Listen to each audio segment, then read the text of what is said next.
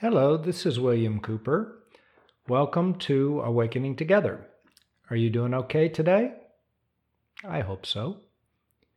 Well, where we left off in the last podcast is the valedictorian of his class, the kid, had his hands out. I had given him the hypnotic suggestion along with the other 10 participants up on stage in the stage show. I'd given him the suggestion that the number 2 no longer existed. So they counted their fingers, 1, 3, 4, 5, 6, 7, 8, 9, 10, 11. They were freaking out. He believed he had 11 fingers, and that's where we left it. He put his hands out, and he wanted to place his hands on my hands, even though he believed he had 11 fingers. Somehow he knew if he placed his hands on my hands, he would have a deeper knowledge. He would know something. Knowing always trumps believing. Can I use that word, trump? Oh, I don't know. Okay. Anyway, knowing always, I'm going to use it, trumps believing. It will dissolve. A direct experience will always dissolve simply believing something. Once I jump into the water and start to swim, I know more about swimming, and no matter what I read about it, if it's contrary to what my actual direct experience knowledge is, I will trust my direct experience rather than my book knowledge. I believe there's a cobra in the corner all night long while it's dark. The sun rises. My direct experience, I see that it's a rope. That belief that it's a cobra dissolves once and for all. Where at the stage show, I had 100, 200 people watching, and we were having a great graduation stage show, so I'm not about to let him have the direct experience and dissolve his hypnotic suggestion. So I didn't let him put his hands on my hands. Yes, later I gave them all back the number 2, and we solved the whole problem that way. But this has something to do with us on a more deep level. The power of direct experience in dissolving falsehoods, beliefs, the belief that we're separate from ourselves, the belief that something's wrong when it's not. But we have to experience first directly that everything's okay, directly that we're whole and we're not separate.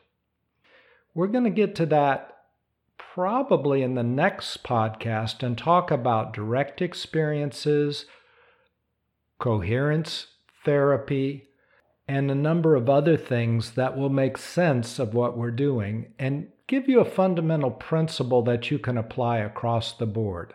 But today, in this podcast, I'd like to look first at what we traditionally do that doesn't work.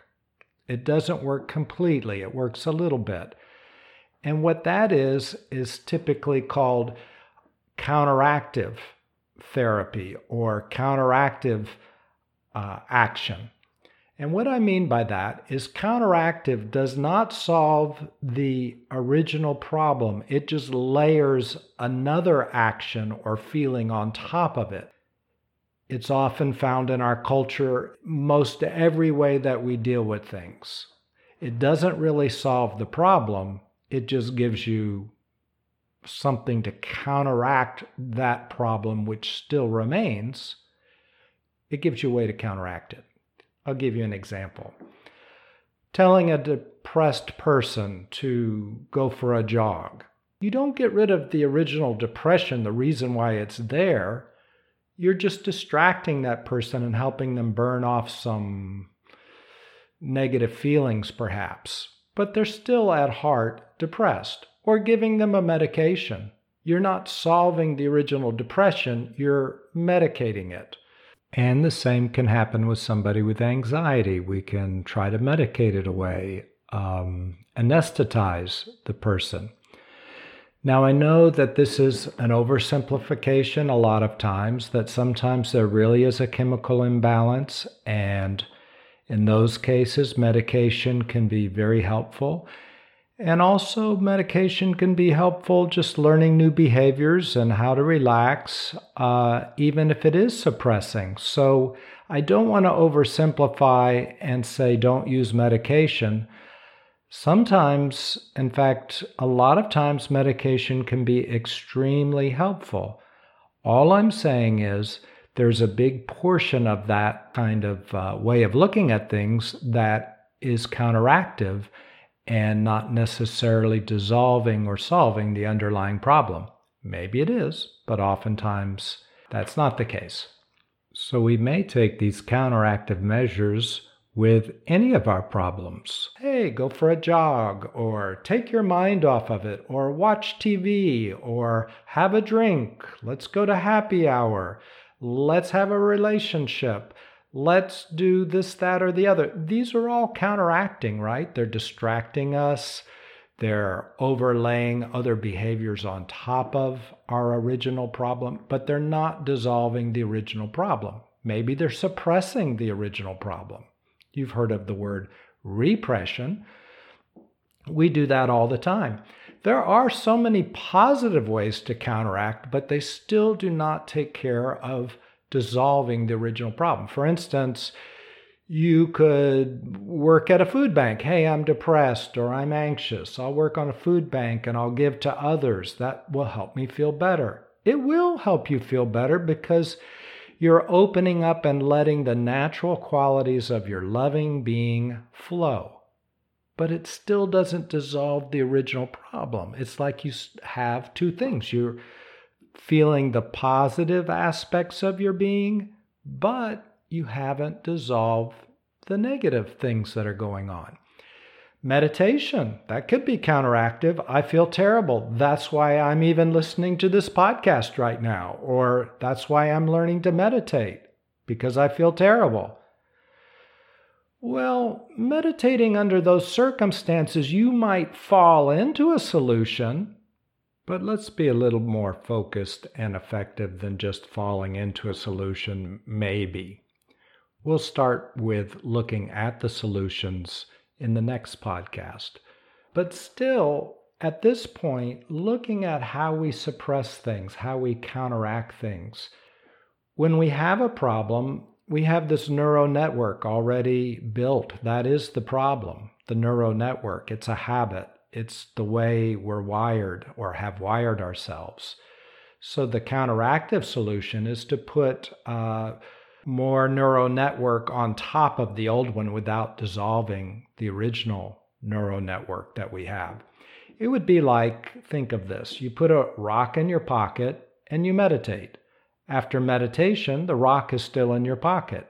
You have a problem before meditation, you have a problem after, unless you've deconstructed it. Unless you've taken the rock out of your pocket, it's still there. You have awakening. You have a rock in your pocket after awakening, if you had a rock in your pocket before awakening. Awakening doesn't get rid of the rock in the pocket. It can be quite startling to somebody when they awaken to discover that they have lots of problems and they're suffering greatly at the same time. What's going on is they're feeling the oneness of all things. They're awake, but they haven't dissolved the rock in their pocket, or their problems have not been deconstructed or reoriented to their new clarity of being. They're still functioning through an old habitual way, and so they're still causing suffering.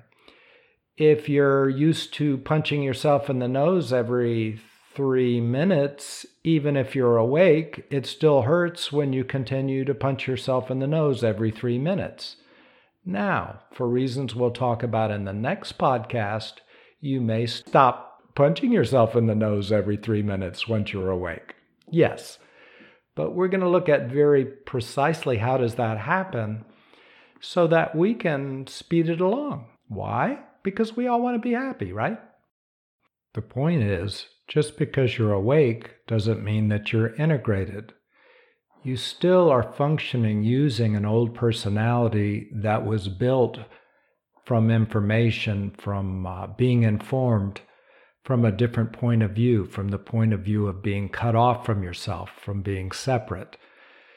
So that's your rock in your pocket. This is a personality built on hurt, fear, and anger. It hurts. And until that rock is reintegrated into your awakening, you have two things going on. You actually feel the bliss of awakening, but at the same time, the incredibly great suffering of being separate in a distinct and different personality. So it's a big problem. Okay, so that's enough for this podcast. Let's look forward to seeing you next podcast, and we'll pick up with coherence therapy and a number of other things, direct experience. We'll talk about all this stuff. All right, have a great time, and I look forward to talking to you soon. Hello, this is William Cooper. If you enjoyed this podcast, please consider following me and sending somebody a link so they can enjoy it too. Thanks so much.